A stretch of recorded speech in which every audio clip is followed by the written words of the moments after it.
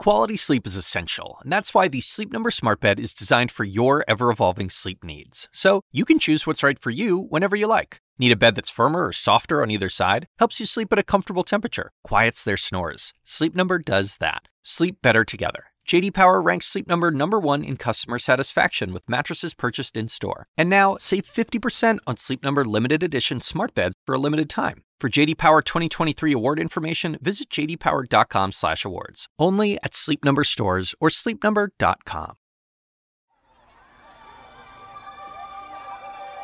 I was surrounded by children, but there was no adult around.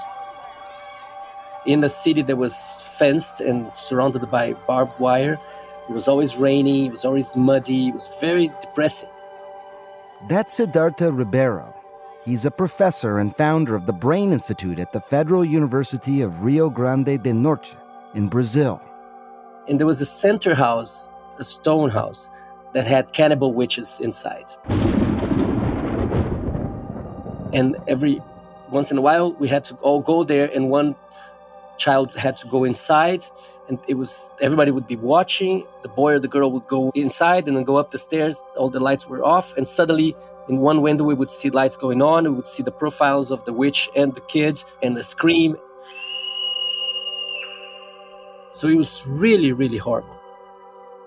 The memory that Siddhartha is describing sounds terrifying and so vivid, but it's also not real. It was all a dream, a series of bad dreams, actually. They began after his father died, when Siddhartha was just 5 years old.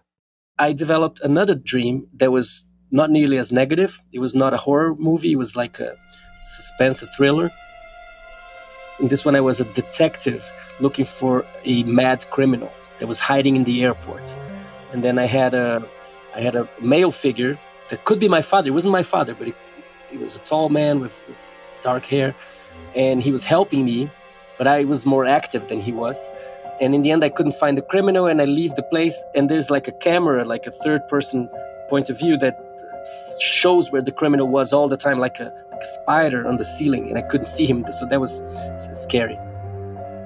Siddhartha's dreams were so bad he didn't want to go to sleep anymore. So his mom took him to a psychotherapist who slowly taught him to take control of his nightmares. And then came a third dream that was like an adventure, like an action movie. I was hunting a tiger. There was a male figure. He was helping me. I was in the jungle. And then at some point, the male figure says, I cannot proceed with you. You need to go there alone. And there was an island with the tiger there. And then I go alone. The tiger ambushes me. I jump in the sea. And when I hit the sea, I become lucid. I understand that I am dreaming. And there's a shark there, and I'm afraid of the shark, but I decide to swim, and I swim next to the shark for some time, and I realized it's going to be okay. Once I had that dream, everything stopped. So the dream is very healing. Maybe your dreams don't feel as intense or as powerful as Siddhartha's, but the fact is that dreams are a universal human experience. They can transport us to places we could never visit when we're awake, places that are full of fear, joy, adventure. But the question has long been, do dreams have any meaning or real purpose, or are they just random? And can we use this alternate plane that we visit nightly to our advantage, to help us process what's happening in our waking lives, to inspire creativity, to be more productive? Today, we're going to dive into the magical world of dreaming, and we're going to learn to harness the power of our dream world. So get ready to dream big. I'm Dr. Sanjay Gupta, CNN's chief medical correspondent. It's time to start chasing life. Even if we don't realize it or remember, we all spend a couple of hours a night dreaming. We put a call out on social media and asked you to share some of your strange dreams. And let me tell you, you delivered. Around the beginning of COVID, I had a dream that I was pulling snakes out of every hole in my body. After the Supreme Court ruling on abortion, I had this dream that I had something terminally wrong with me and had kind of opted for some sort of treatment that would end my life sooner. My boyfriend and I are currently long distance. Last night I had a dream that he had cheated on me. All of my teeth start progressively falling out, one by one. I was in a work scene, and I was wearing a pencil skirt and high heels. Why am I having so many dreams about, how I express my gender? I am a lucid dreamer, and what I always choose to do is fly. So, dreams are the product of the reactivation of memories. To a large extent, they reflect what's going on in your life. They reflect your fears and desires, your challenges. Nothing is just a dream. A dream is something to be paid attention to, something to be interpreted, something to be shared, because it will influence everybody else. And I think we lost that. And that's why I think we should rescue the art of dreaming. That's Siddhartha again, the Brazilian neuroscientist we heard from earlier. He's internationally recognized as a leading expert in the field of memory, sleep, and dreaming. He's also author of the book, The Oracle of Night, which explores the science and history of dreams. For example, the night before Julius Caesar's killing, his wife had a very direct dream that he was going to be stabbed by senators and die in a pool of blood, and he did. So that's what in antiquity was called a theorematic dream, a dream that is exactly like what's going to happen. But he had a very symbolic dream. He had a dream in which he started to fly through the clouds and he met Jupiter, and Jupiter shook his hand warmly. Now, his dream, meeting with the god of gods, was a dream of divinization. And divinization was something that happened when people died. So it was also about his death. Siddhartha wants us all to understand the significance of dreaming and the important role they play in our lives and in our history. People were dreaming all the time to acquire new knowledge, to come up with new ideas. And this was recognized and valued. Dreams are still providing that. The song Yesterday from Paul McCartney came from a dream. The periodic table put together by Mendeleev came from a dream.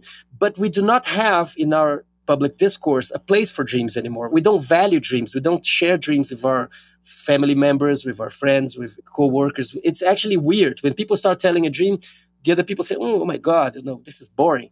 And if we don't tell the dream to somebody that cares, it doesn't really matter. And the dreams, they lose their magic. When you tell your dream to somebody that cares, they become more meaningful. Have humans' dreams changed over time? In our urban contemporary society that barely remembers any dreams and often shares dreams with no one, people tend to focus on their own experience. Dreams are about the ego, about the person, the dreamer. But among Native Americans, for example, among the Yanomami in the northern border between Brazil and Venezuela and the Amazon, dreams are about the others. So dreams have to do with community building. One argument I've been making in the past few years is that the amazing cultural explosion that occurred in the human lineage, if you look what happened in the last 300,000 years in terms of culture, it's just unbelievable. It's just amazing. It's happening as we speak, right? And until 500 years ago, dream sharing was actually a strong motor propelling this cultural accumulation. That is interesting from an evolutionary standpoint, that there was great value, it sounds like, in dreams. I mean, people were able to maybe have better success with inventions, like you say, with the periodic table, or discoveries and creativity. And yet, it does seem like more recently there's this idea that the dreams are more of a interesting sideshow, but maybe not having as much value. You think that there's great value, and that value increases if you take the time to share your dream with somebody else, family member, loved one, or somebody like that. I go a little further even. I think that we are undergoing a paradox in the 21st century, but that may be related to poor sleep and worse dreaming. And the paradox is that on one hand, we feel that we never had so much technological power and knowledge, and science has never been so strong. So we can really change things now. We can make things better. On the other hand, most people are feeling despair. They're feeling that there's no future, and they're feeling isolated. And I think that we are feeling that way. But I think that one key element of this paradox is that we are abandoning something that really worked for us throughout our evolution, which is to sleep well, dream well, and share that. Those are simple things. And there you will see this in every single hunter-gatherer society that currently exists. You'll see this in the Antiquity and in the Middle Ages. It's only in the Eurocentric tradition of science and capitalism in the last 500 years that dreams were pushed aside. That is fascinating. That is, I think you're making a very compelling case for dreams and why we should all dream. I have so many questions about this. But what is the connection between sleep and dreams? And let me ask it this way. Do you have to be well rested in order to dream? This is a really good question, because sleep is not a single thing, a monolithic thing. Sleep has different phases. When you have a full night of sleep, you go through 4 or 5 full cycles of sleep. In each cycle, you undergo 4 different states. State 1 and 2 are very brief. This is when we are, dozing, and then we start dreaming. But those dreams are little clips. They're not really full-fledged dreams. Then we go into phase 3, this so-called slow wave sleep. When you're in that state, you don't really dream much. People that are awoken from that state, they will report some vague thoughts, like I need to pay some bill or something like that. But not a movie, not something with a strong visual impression. Then we go into rapid eye movement sleep, REM sleep.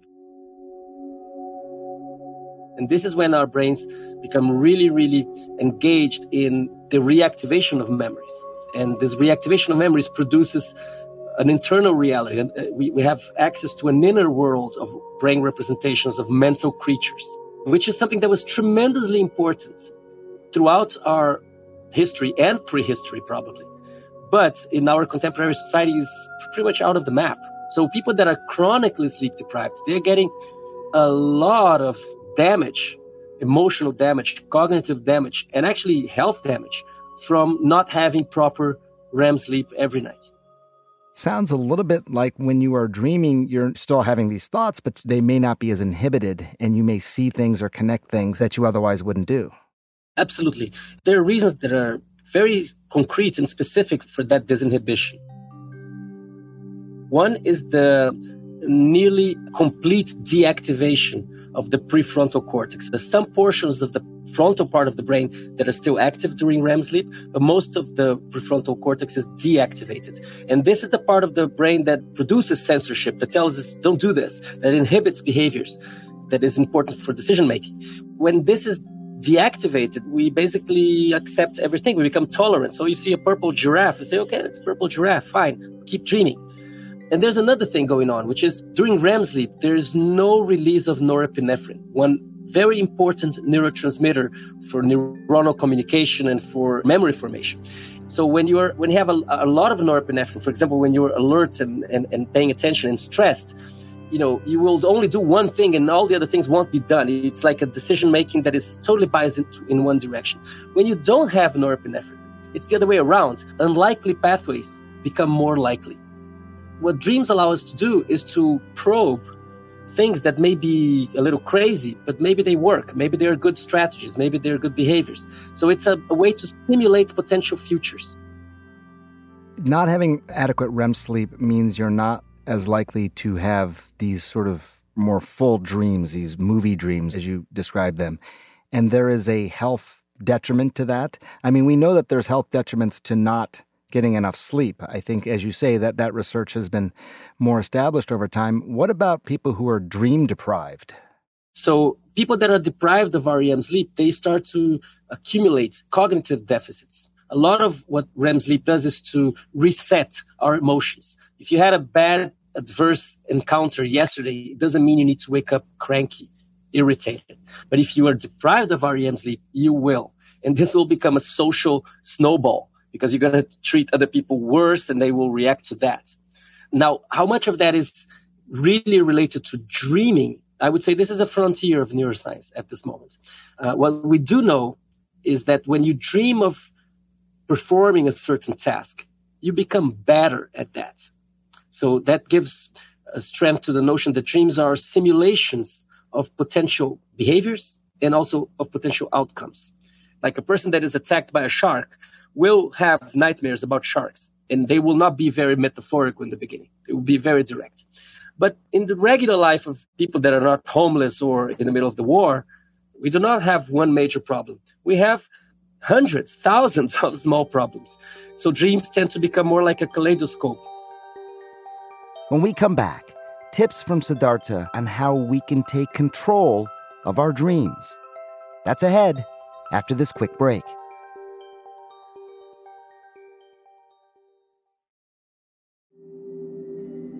And now back to Chasing Life. You know, we talked a lot about the ways dreaming has historically enriched our lives by helping us problem solve, experiment, flex our creative muscles. But there is also a dark side to dreaming. Siddhartha was incredibly open with me about the recurring nightmares he faced after the death of his father. So I felt comfortable opening up to him and sharing a nightmare that has followed me for a part of my life.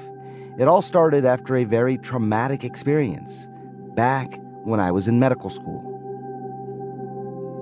One day when I was working in the hospital, one of our professors of otolaryngology was seeing patients in his clinic, and one of these patients became extremely angry with the doc. And this doctor, I just have to say, and it's absolutely true, he was just this amazingly wonderful man, incredible teacher, incredible person, somebody we all aspired to be in our own lives. Anyways, this patient pulled out a gun and shot him point blank in the chest and in the head.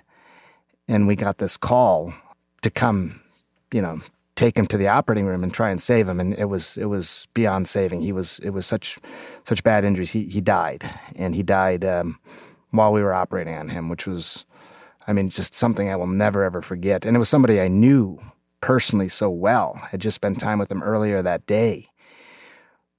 Over the following weeks and months, I used to have this recurring dream. I was at an event, and there was a big dinner, festive sort of environment, and I don't really understand why. I am to make some comments, some remarks at this dinner. And as I'm making my remarks, I'm not yet concluded, people just start clapping. They start clapping. First a little bit slowly, but then more rapidly they're clapping, and they're looking at me, but I'm still speaking. And I'm trying to understand what's going on. I look down and I realize that I've been shot. Whoa. And I don't feel any pain or anything. The only reason I know that I've been shot is because I look down and I see that I have blood and stuff now underneath my shirt. And that's the dream. Wow. That's it. Oh. And it's I've abbreviated it, but it's horrifying. And it happened over and over and over again for maybe a few years of my life. Wow. Based on everything you've told me, I guess this sort of dream makes sense to you. But what do you make of this? I think dreams are a probabilistic oracle. They are a neurobiological process that, based on yesterday, tries to figure out tomorrow. Once you see a person that was there with you, that was so important, go just like this, the rational thing is to say, it could happen to me. And so I think in that sense, dreams are really reasonable. It's reasonable to have this anxiety. If somebody that was supposed to be totally protected can disappear just like that, it could be you. It could be a colleague. It could be any person. Is it therapeutic? In your case, your dreams had this story and it was healing, and then you were swimming with the shark and you were not afraid of that shark. And then, you were given this guidance by this elder in your life to go out on your own. These were nightmares for me. I'd wake up just sweating and sometimes screaming. Is there an advantage to that? Nightmares evolved because they allow us to anticipate impending threats and change the course of action. But when we are traumatized, repetitive nightmares are one of the major hallmarks of that. And if you are having repetitive nightmares, this condition needs treatment. If you're having the same nightmare over and over again, if I had stayed having the same witch nightmare without psychotherapy, I was actually going to be re-traumatizing myself. You're reactivating those bad memories. And that's why, as a child, I told my mom I don't want to go to sleep anymore. So I think that if people are having repetitive nightmares that are related to a trauma, Because sometimes they're not. And it's a mystery. Why is it that you have the same dream throughout life and it's not a nightmare, it's not a trauma, those things are more complicated. But when it's something you understand, like in that case, it's totally related to the assassination of your mentor. In that case, it's very useful to seek help. Try to talk to a psychologist or a psychiatrist that can help you navigate away from this condition. Now, one thing I want to stress is that there are multiple ways of navigating out of this maelstrom of negative thoughts. But I prefer those that do not involve medicines, involve actually more inner work, more knowledge of our own inner landscape. I preface everything I'm saying as with I'm no expert here, but I don't know. They did stop after a while, those recurring dreams. Every now and then I'll still have some version of that dream, but it's felt less traumatizing. And I don't know. I think part of me did not want to forget him. And I feel like during my waking life, I was so busy. I was a resident in nursery working 100 hours a week, just getting clobbered every day. At night, I don't know, even though it was traumatizing, but it was, I think, in some ways for me, an opportunity to not forget him. I don't know. I hear you. I think we are under the impression that each person is the only inhabitant of that person's mind. And this is not so. We have hundreds, thousands of mental creatures that have a degree of autonomy. I actually believe that when we are having dreams, it's like having the doors open at the zoo at nighttime. All the beasts are out and all these interactions are going on. I had dreams with relatives that passed away in which they come to me and say, I didn't die. I'm still alive. So I think these mental creatures, they have a life of their own and they want to be alive. The way that dreams can become these intricate fantasies is so fascinating to me, as someone who is very interested in the brain and its capabilities. And this ability, as Siddhartha put it, to open doors of the zoo at nighttime, well, that really intrigued me. So lucid dreams are dreams in which the dreamer knows that he or she is dreaming, that it's not real, it's not the waking reality, and that, therefore, it can be changed by the dreamer's will. The dreamer becomes aware there's a dream going on, then she or he may acquire the ability to shape the characters that show up or the scenario, the setting, or make things that wouldn't be possible in real life, like flying or meeting with dead ancestors or meeting with God or with whoever. It's interesting that lucid dreams are a tool to mitigate or even get completely cured of repetitive nightmares. So when people are experiencing traumatic nightmares, the nightmares themselves can become more reason for trauma. And one of the things that can be done is to learn to acquire lucidity during dreaming so as to say, oh, this monster is chasing me, but it's not real. I can dispel it. I can make it disappear and transform this horrible situation into something actually very nice. And this is something that everybody can learn. This is something that has been known for millennia in the East. And now more and more people are becoming aware that lucid dreaming is one of their possible mental states and that it can be mastered. First of all, just in terms of your sleep and your waking, do you use an alarm clock to wake up? And then do you record your dreams as soon as you wake up? How do you conduct yourself?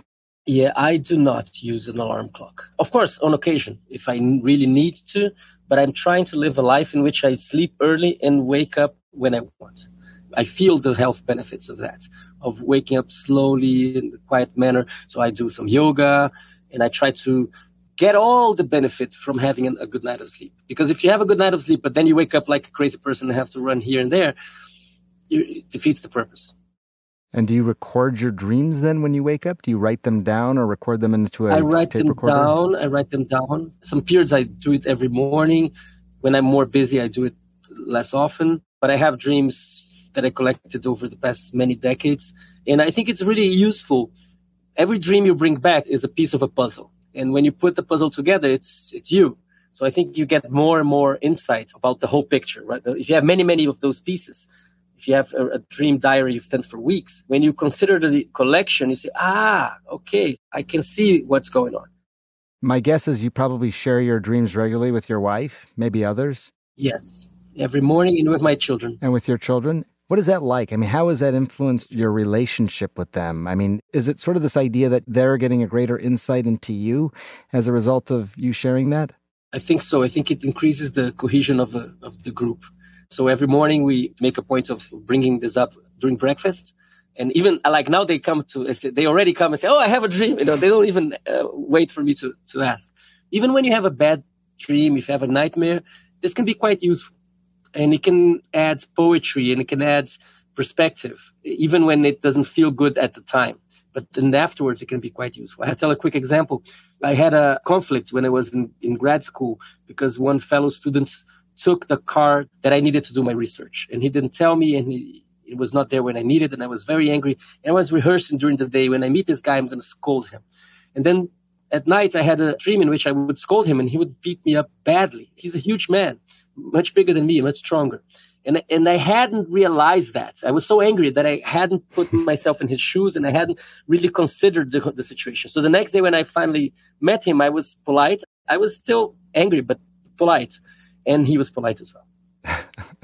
So, I mean, dreams can be used to our advantage in this way, right? They can give us some Absolutely. guidance and some insights that maybe we always had, but we were inhibiting that part of it. And this allows us to sort of see the situation, the story from all these different angles. I'm curious, again, the connection between sleep and dreams is obvious. You've spoken to that. And when we dream, what stage of sleep? Do you measure your own sleep in any way? I mean, people wear watches and things like that to understand how much deep sleep or REM sleep and all that they're getting. Is that beneficial, do you think? Yes, I think it's good. I think it helps. I do it sometimes. But I have a sleep lab, so I go to my lab and I do experiments on my own. You have more resources than most people. I tried my protocols on me first. Before talking to Siddhartha, I never really thought about the possibility that dreams could be such an important part of our lives. And I know many of us probably don't even remember our dreams in the first place. So I asked Siddhartha for his advice on how to create a richer dream world. Tip number 1, pay attention to your bedtime routine. If we don't learn to switch off the screens at some point, early in the night, we are doomed because we will always be willing to see new things, which actually will release norepinephrine and make us more alert. Alcohol at night will reduce REM sleep. THC in cannabis, exercise, too much exercise at night, not good, too much food. So all those things need to be taken care of. Then, once you're in bed and feeling sleepy, approach your dreams with intent. Make a point of telling yourself before you go to sleep, I will dream, I will remember, I will report or record, and I will share. So this is like the main things that you need to tell yourself so that you really remember to do this in the morning. Next, when you wake up in the morning, take some time to reflect on the night before. You need to stay still in bed. If you move around, if you talk to people, switch on the TV, this will completely erase the dream memory. So when you wake up, you don't have a neurochemical environment able to hold on to the memory. So you need to stay still, let the norepinephrine be released, and then slowly, amplify this memory into a full story and bring it back. And finally, when you're out in the real world, talk about your dreams. It is important to, first of all, record the dream and then revisit it, trying to bring up more details as much as possible throughout the day even. And then once this report is sort of concluded, that it has brought all the memories that were possible to be fetched from the dream, then it's really interesting to tell that dream to somebody else, somebody that is listening attentively, and then slowly go from the actual contents of the dream to its possible meanings, to the associations that it may bring up. The possible interpretations become richer and possibly more meaningful to the dreamer. I'm definitely going to be making a few tweaks to my morning routine to leave a little bit more room for processing what happened in my dreams. Normally, I just get up and I'm immediately starting my day. taking those few extra beats to think about what just happened during the night can be well worth it. And I'm also looking forward to sharing this part of my life with my wife and my daughters. I hardly ever remember my dreams, let alone talk about them. That's going to change. Maybe we'll even go around the table and talk about what we experienced not just the day before, but the night before, over breakfast, just like Siddhartha and his family. Part of this is just another way to know my loved ones better, to understand what is happening in their conscious mind and in their dream world, to be more present with each other, more connected. And it's an opportunity to slow down, to really reflect and recognize another thing that we all have in common. We all dream. What do you think? You going to write down some of your dreams? Maybe share them with your loved ones? Put some of these tips into action? Let us know. Record your thoughts as a voice memo and email them to asksanjay@cnn.com or give us a call at 470-396-0832 and leave a message. We might even include them on an upcoming episode of the podcast. We'll be back next Tuesday with an episode all about climate anxiety. What is it, and what are the ways that it impacts the mental health of young people in particular? Thanks for listening.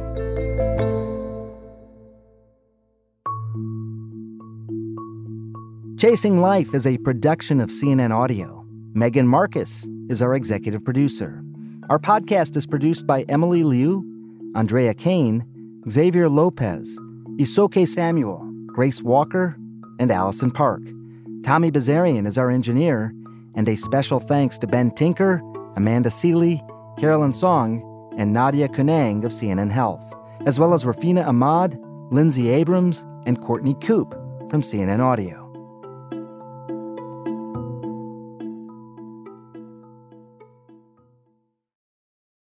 Quality sleep is essential, and that's why the Sleep Number Smart Bed is designed for your ever-evolving sleep needs. So you can choose what's right for you whenever you like. Need a bed that's firmer or softer on either side? Helps you sleep at a comfortable temperature. Quiets their snores. Sleep Number does that. Sleep better together. J.D. Power ranks Sleep Number #1 in customer satisfaction with mattresses purchased in-store. And now, save 50% on Sleep Number limited edition smart beds for a limited time. For J.D. Power 2023 award information, visit jdpower.com/awards. Only at Sleep Number stores or sleepnumber.com.